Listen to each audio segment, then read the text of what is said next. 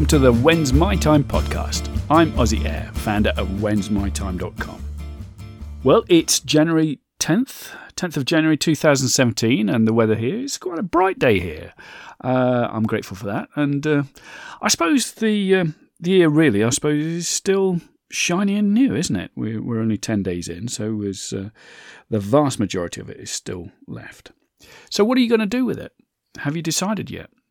Now, you know that if you're a regular listener, I've said that I don't believe anymore in setting great, outrageous goals, because for a lot of people that doesn't work. So, and if you're not a regular listener, you can go back and listen to the last few podcasts and you'll hear me talking about that.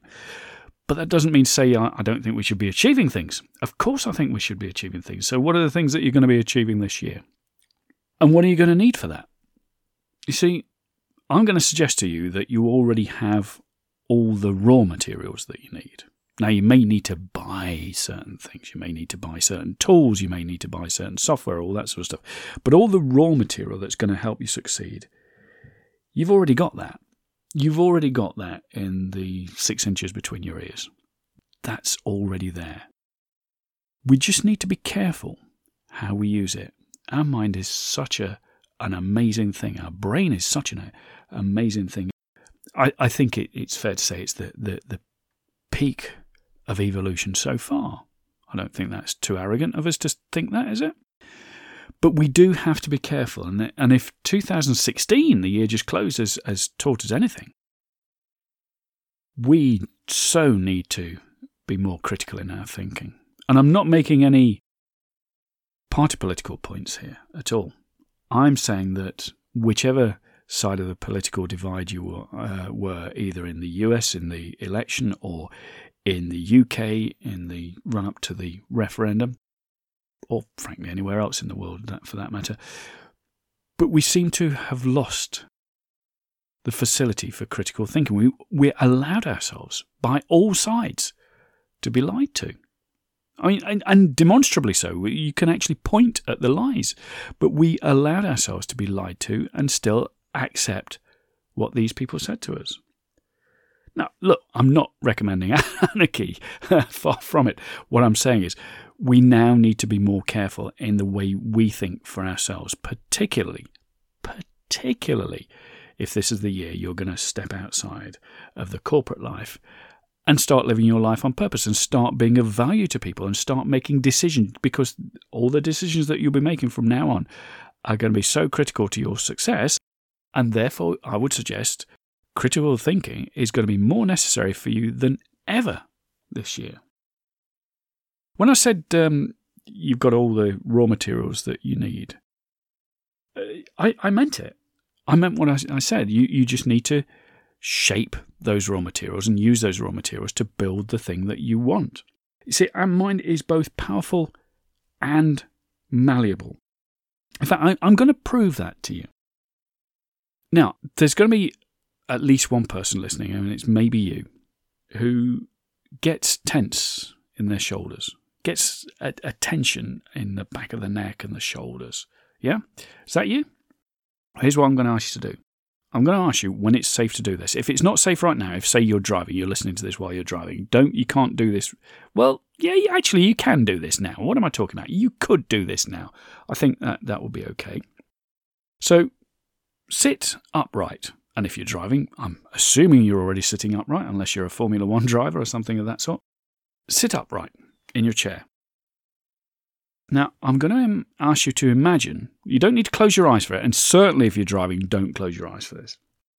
I'm going to ask you to imagine that at the very top of your head, there is a golden thread attached. And that golden thread leads directly upwards to a winch type arrangement. It's wrapped around a winch that's around about 3-4 feet above your head. And by that winch, there is somebody standing. And they're now going to turn the crank of that winch. And as they turn it, that thread, ever so gently, not so that it hurts, but ever so gently, starts to pull the top of your head upwards. Can you feel your top of your head moving upwards? And with it, your neck starts to stretch. And that tension in your shoulders starts to dissipate. It starts to go. Can you feel that? Can you feel that disappearing? The top of your head is moving up very gently as that crank turns so slowly. It's not hurting. Your neck is starting to stretch as your head moves up and up. And all that tension in your shoulders releases. Works, doesn't it? There's no crank. There's no wire or thread from the top of your head leading up to that crank. That was all in your mind. That was all in your mind that did that. So that's how powerful and malleable and suggestible we are. Now, we can be suggestible for good reason and for not so good reason, can't we? So that's why I'm saying we need to be more critical in the way we think. If somebody presents us with some version of what they say is the truth, we need to be sure that it is the truth. We need to analyse it to the best of our ability before we accept that as a truth. And look, another example. Let's think about this. See, I've been questioned about my use of the term woo-woo. It's something I feel particularly strong about, and people think I'm probably dismissive of things supernatural and spiritual. And to be perfectly honest, if I'm being absolutely honest, I am on a personal level. I'm dismissive of it. I don't dismiss other people's belief in it, but I will not subscribe to those beliefs. And people have even called me skeptical. And I am absolutely happy to wear that label. Absolutely happy. Skepticism is healthy. It's a good thing. And I hope you will apply a good dose of skepticism to the things that I might tell you. I said the other day, I want to be challenged by you. What I try to avoid at all times, though, and what I'd urge you to avoid, is cynicism. There's a big difference between skepticism and cynicism. If you're not sure what those are, I'm not going to explain it here. Head to the dictionary afterwards or Wikipedia or whatever and look it up. You see, I do have a problem with the woo-woo. I believe it seeks to overlay explanations for phenomena that are simply not needed. The explanations are already there. They're in science. They're not needed. But they rely on those explanations being sexier, more mysterious, and more exciting than what is actually happening. And as I've already shown you, we are by nature very suggestible. Some granted more than others. And I think I've probably just given you an example of that, how suggestible we are. And use that. Look, I quite often get tension in my shoulders, particularly if I've had a long day. I get tension in my shoulders, and I use that trick. I just imagine that thread from the top of my head, pulling the top of my head up. I go through the whole process. I don't just imagine the top of my head going up, because it doesn't seem to work some way. It's the fact that the thread is pulling the top of my head that works. Now, another example of that suggestibility is commonly recognised placebo effect. Now, if you're not aware of I'm sure you are aware of the placebo effect, but I'll just talk very briefly about it. Essentially, when a new medicine is being tested, a new drug is being tested, it's tested against this thing that is called placebo. And what they'll do is, during the testing phase, once it's been licensed for testing on humans, they will do what's called a double-blind test. And a double-blind test is this. You get a group of patients who this drug could treat, or this drug is designed to treat. And one group of patients will be given the drug, and the other group of patients will be given what's called a placebo. It's effectively a sugar pill. No medicinal value whatsoever. But it's designed to look, the two things are designed to look the same. The patient does not know which one they're receiving. That's a blind test. But a double-blind test is that the prescribing doctor or the pharmacist who dispenses the medicine, they don't know which they're dispensing either. They don't know whether they've been supplied with the real drug or with a placebo. So there can be no telltale signs. There can be no, in poker I think they call it a tell, isn't it? The person dispensing the drug doesn't know, and therefore they can't give a hint to the patient. Now, it's been known for some time that if you're given a sugar pill but told it's a drug that's going to do X, Y, or Z to you, a sizable, measurable percentage of the people to whom that sugar pill is given will experience the effects that are described. They'll even get side effects, even though the sugar pill does absolutely nothing. People have been cured by placebos. People have been suffered side effects from placebos. And this is known. This is a known fact. And so a drug is tested against placebo to see whether or not there is a better than placebo response. So if the drug does better than the placebo, then they know the drug works. If the two do the same thing, then it's no better than placebo, and therefore chances are the drug is not that effective. Does that make sense? I hope I've described that. Now here's the weird thing.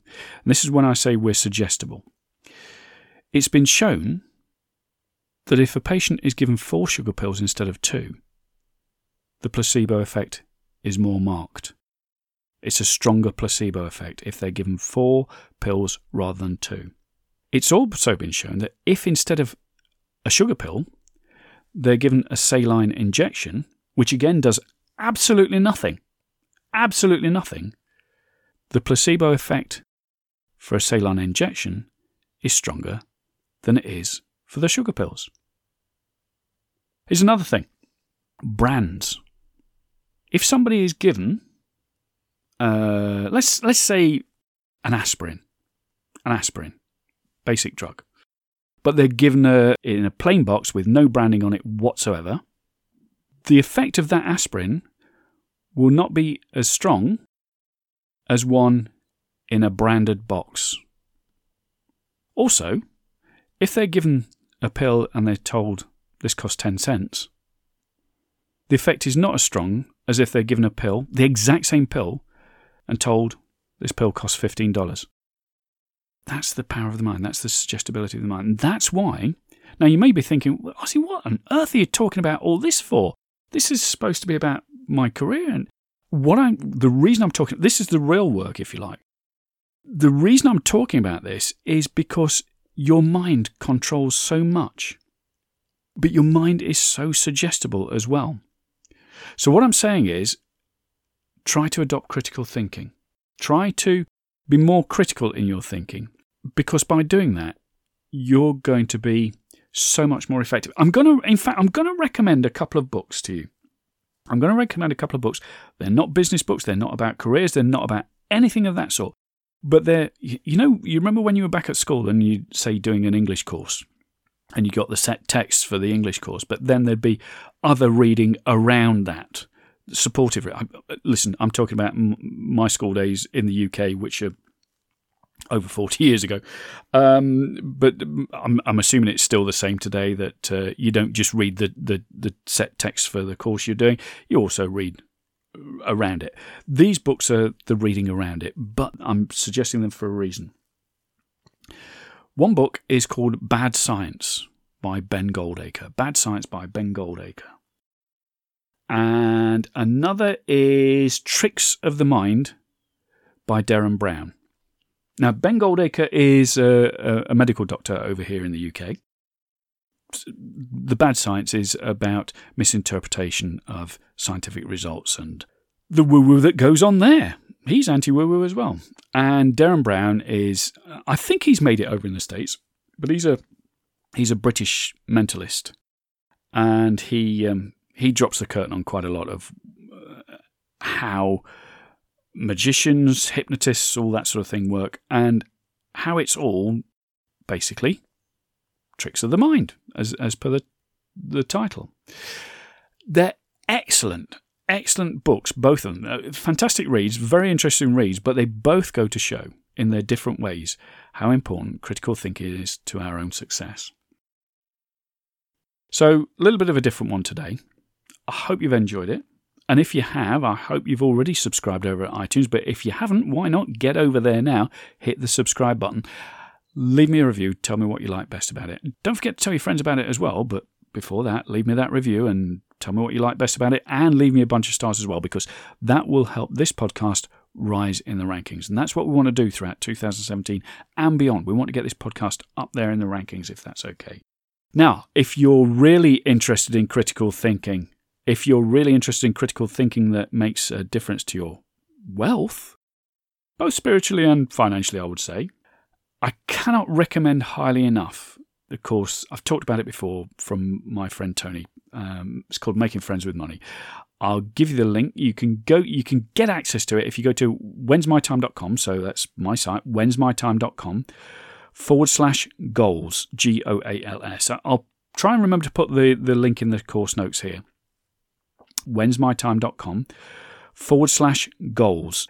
Head over there now, check out the course there, because that is one humdinger of a course and you won't regret it. It will make such a difference to the way you think, not only about money, but about much else that's going on around you.